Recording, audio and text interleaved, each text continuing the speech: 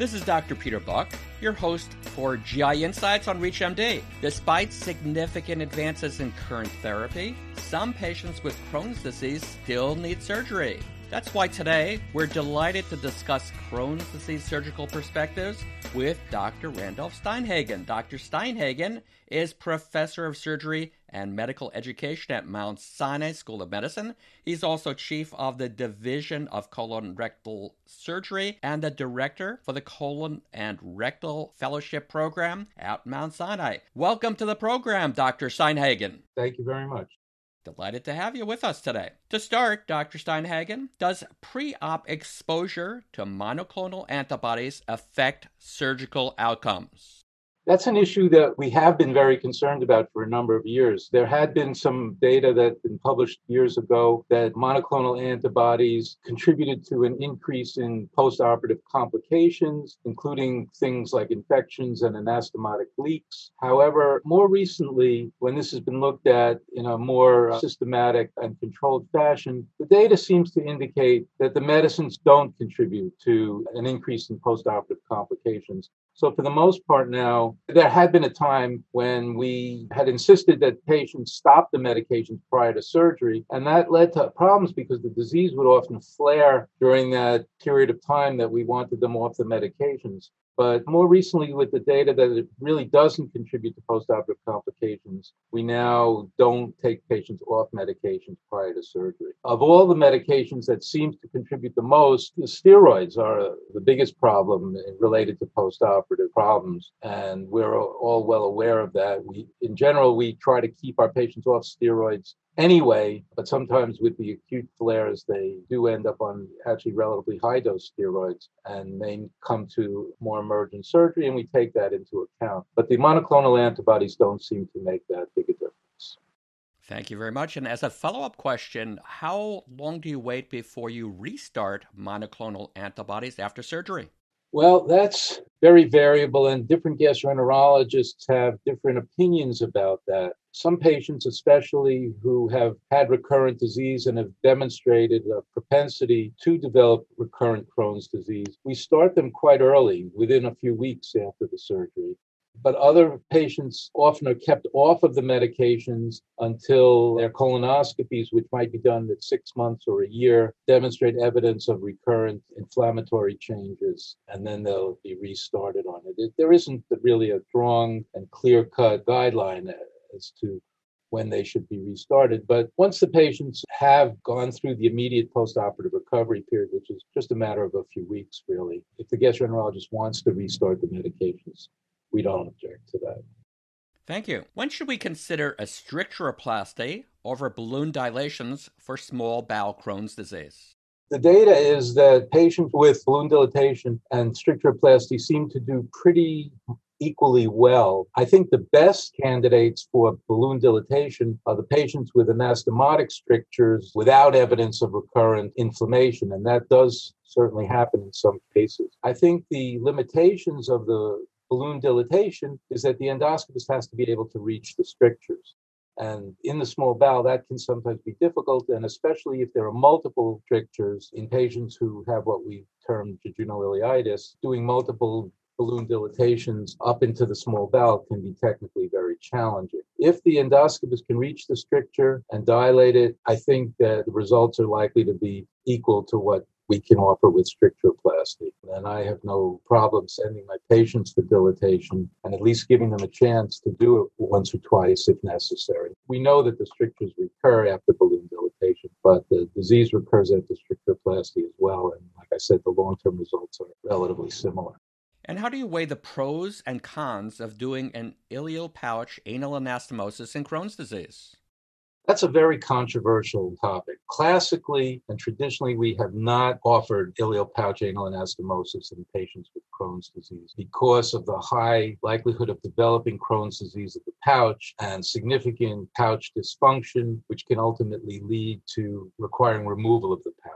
And when you have to remove the pouch, you're going to lose a significant amount of small bowel. And in general, in Crohn's disease, our constant focus is to preserve as much viable bowel as we possibly can. The risk of multiple recurrences, multiple resections, and ultimately short bowel syndrome with its associated nutritional issues is something that we're very cognizant of all the time. Having said that, there certainly are some patients who we think we are doing pouches for ulcerative colitis and then ultimately turn out to have Crohn's disease, either on the pathology at the time of the colectomy or at some time in the future. And it can certainly happen years and sometimes a lot of years later that someone who seemed to have classical ulcerative colitis turns out to have Crohn's disease. And that doesn't necessarily mean that they're going to have a terrible outcome, but it does mean they're likely to end up requiring medications, often monoclonal antibodies, to manage the Crohn's disease of the pouch. Having said all of that, there is a small number of patients who have pure Crohn's colitis without small bowel involvement and without perianal disease, abscesses and fistulae, who may be candidates for pouch anal anastomosis. This is something that has to be discussed at great length between the gastroenterologist, the surgeon, and the patient, most especially. The patient needs to know that this is a risk, that even though they don't have evidence of small bowel disease at the time of the surgery, they may have problems with Crohn's ultimately developing in the pouch. They may require medications, and they may end up losing that pouch. This is not universal by any means, but there are some surgeons who are willing to do ileopouch anal anastomosis in this highly selected group of Crohn's patients, even knowing in advance that they do have Crohn's disease. But it is a risk for everyone involved. The essence of what you said is be careful. Yes, you have to be careful, but even with care, some of the patients that are diagnosed with Crohn's disease after colectomy and pouch anal anastomosis, they can develop this years later, and we've gone back and looked at the colectomy specimens and to see if there's any evidence of Crohn's disease in that colectomy. And very often there's not. And the pathologist will say, even in hindsight, knowing that the patient ultimately develops Crohn's disease, that they still would have called this ulcerative colitis to begin with. And I think that we've taken the position that these are patients who probably had Crohn's disease all along. We don't think that ulcerative colitis becomes Crohn's disease, and we don't think that patients can have both ulcerative colitis and Crohn's disease. Our assumption is that it was Crohn's to begin with. We just weren't smart enough to recognize it. For those just joining us, this is GI Insights on ReachMD. I'm Dr. Peter Buck, and today we're discussing surgery for Crohn's disease with Dr. Randolph Steinhagen. So, next question. And due to the multitude of medications for Crohn's disease, are some of us waiting too long before consulting colorectal surgeons? Well, this is a problem that from the surgeon's perspective is something that's existed even before we had all of the medications that we now have. There's no question that we have more medications, that they are effective. The data seems to indicate that we're doing less surgery for ulcerative colitis than we did in the past, and presumably it's because patients are being better controlled, the medications we have available, and there are new ones that seem to be coming all the time. I think that the optimal management should be the gastroenterologist and the surgeon working together to determine when is the best time for surgery. I think surgeons do feel that there are patients who would have benefited from surgery earlier. Many times when you ask patients, especially after they've had surgery, they frequently will tell you that they wish they had had it done earlier. There's a study that was recently done in Europe where they managed early Crohn's disease with surgery rather than medicine and compared it. This was a randomized study where people had medical treatment and some people had surgical treatment, and the overall quality of life was better in the surgical group than in the medical group. And I'm not necessarily advocating for early surgery in patients with new onset Crohn's disease, but it's certainly something to think about. And I think too often gastroenterologists look at the patient who they are forced to send to surgery because their disease is not being well controlled medically and look at those patients as failures on their part. They weren't able to avoid the surgery.